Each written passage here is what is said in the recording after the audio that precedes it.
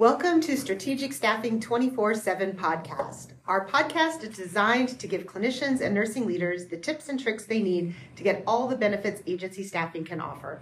I'm Tricia Stackhouse, your host and Vice President of Operations at Integrated Healthcare Staffing, the sponsor of Strategic Staffing 24/7.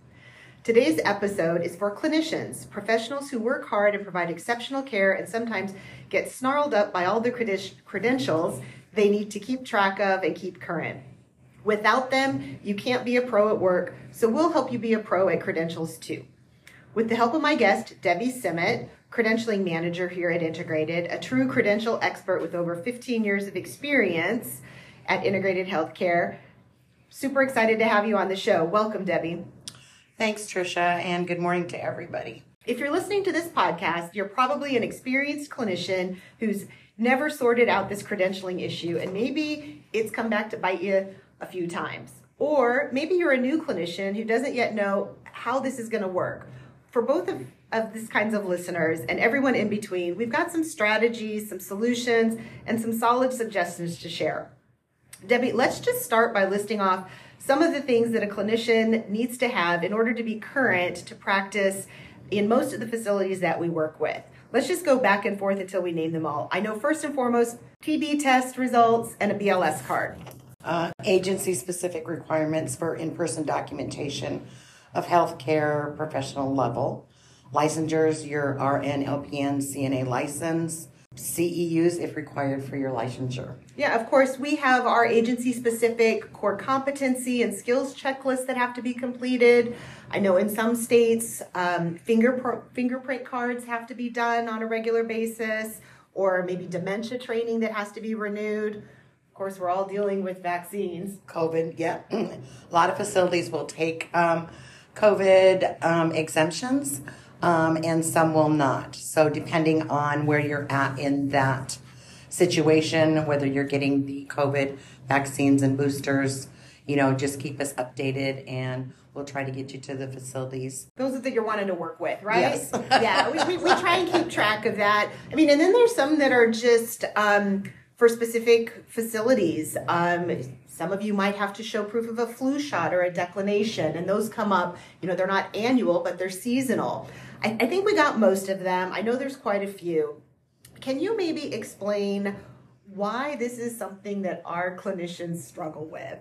I think a lot of them have a very busy life, and I think they just kind of put their credentialing on hold while they're dealing with other issues. But just like anything else, your car registration needs to be renewed every year, your driver's license every 5. But there are easily 5 times more clinician credentials to keep track of than your driver's license and registration. And all these all renew on different schedules. But exactly like your driver's license, car registration, you can't work without them. Yep, and I mean, if it was just as simple as going to a website on the day that we called and said, hey, this credential is out of date, maybe that wouldn't be such an issue or prevent someone from working. But honestly, that's just not how it works. I mean, some of these things we have to have appointments for, and these appointments have to be made in advance, and some of them require weeks in order to get the results back. So it's not an immediate fix, and I think that's what really kind of upsets the apple cart for some of our credentials is they think, oh, I've got time, and then all of a sudden it sneaks up on them. Well, like a lot of clinicians sometimes think, well, I can just go and get it done real quickly. But like things need appointments. And if you're a nurse working in a hospital, your ACLS and your PALS, those classes are very rare and takes a lot of time to get into them. Mm-hmm. And even some of the ones that we require on a regular basis, like a BLS card, we require in person. So you've got to find a class, you've got to find a date and time that works with your work schedule and your life schedule, or maybe it's a TB test where, of course, it has to be placed, and then you have to have time to go back and get it read.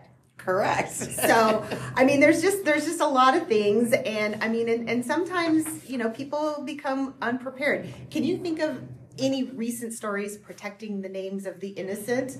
Well, we've had facilities call, and they have state or federal agencies in evaluating their facility. A lot of times we have to send those documents over. So it's really important that we keep those all updated. We've ran into a snafu where we didn't have a document. The clinician had it, just hadn't sent it in to us. So, it's hard for the facilities. It's hard for us to make sure that we get everything updated in your portal. Yeah, no, absolutely. I mean, I think we've all got a lot going on, and there is a lot to keep up with. And managing your credentials and staying current is essential. We never want to have to pull someone from shifts that they're scheduled in because a credential has expired. And you kind of have to have an effective way to do this. So, I mean, for example, during college, my daughter worked as a CNA. And to help her out, I made sure that she created a binder and kept copies of all of the required credentials because I've been on this side where we're trying to keep track. And I told her, I said, look, if you have all of this stuff at your fingertips and you go in and apply for a job, you're going to get hired on the spot because you're so organized. And so she would take that with her.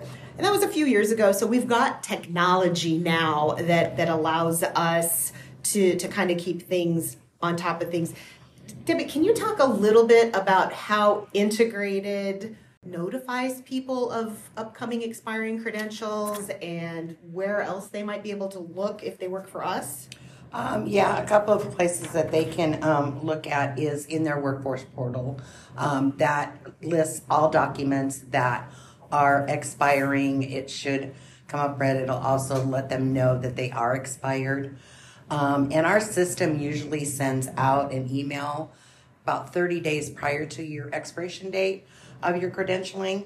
So it does go to your email. So I would advise that you watch your emails for any upcoming emails coming from Integrated. We also go through weekly and try to text as many people as we can that have expiring documents coming up. And we also send out emails. So there's about 3 different ways that you guys get information regarding your credentialing. So with all of these reminders and notifications, why do we still have people that come up to the very last minute and haven't gotten these credentials done? Well, probably because they're procrastinators. Yeah. And it doesn't take but a few minutes. I mean, get your TB test scheduled. I know all the Board of Nursings are doing their renewals online. So it really doesn't take you very long to get things rolling. Yeah. So it sounds like instead of hitting the snooze button like I do every morning on my alarm, if I'm a clinician and I get one of these reminders, I probably need to go ahead and set an alarm that I don't snooze on my phone, in my calendar, or maybe just go ahead and make the appointment for these things that require appointments as soon as I get that reminder. Sound about right? Yep, that sounds, just great advice to, give to people and let them know, you use different avenues, whatever works for you. I know my daughter runs a daycare. She carries her planner everywhere with her because she has everything in that planner as far as what kids are going to be here and there and everywhere. So it's a good idea to, set yourself up a planner or set yourself up reminders. Yeah. I know that, in the day of technology, we've got a lot of these things. And you and I were chatting earlier that there are even some apps out on like the Apple Store or the Google Play Store that are designed specifically for clinicians as kind of like a record keeper. So you can explore those types of things as well. But whatever you're using, whether it's a paper binder, a planner, your electronic calendar, one of these applications, I think the message here is keep on top of it. Yeah. You just really need to stay on top of your credentials. You're a healthcare professional. That's part of your job. With all the reminders, with all the technology out there, people shouldn't be getting behind on their credentialing. Yeah. We want to make sure that we are here for each of you so that you can go to work and focus on the things that got you into healthcare, which is delivering patient care, not having to track some of these other things. But we also don't want these things to prevent you from doing what you love. So hopefully with Debbie's help, We've given you some ideas, some ways that you might be able to stay on top of your credentials, keep them organized, stay ahead of the deadlines, and be able to continue the work that you love. Yep, and the patients will appreciate you immensely. Absolutely. Well, I want to thank everyone for listening. Those are our tips for managing your credentials like a pro. Thanks to all of our wonderful clinicians out there. We really appreciate you and hope that you'll join us next time for our next topic.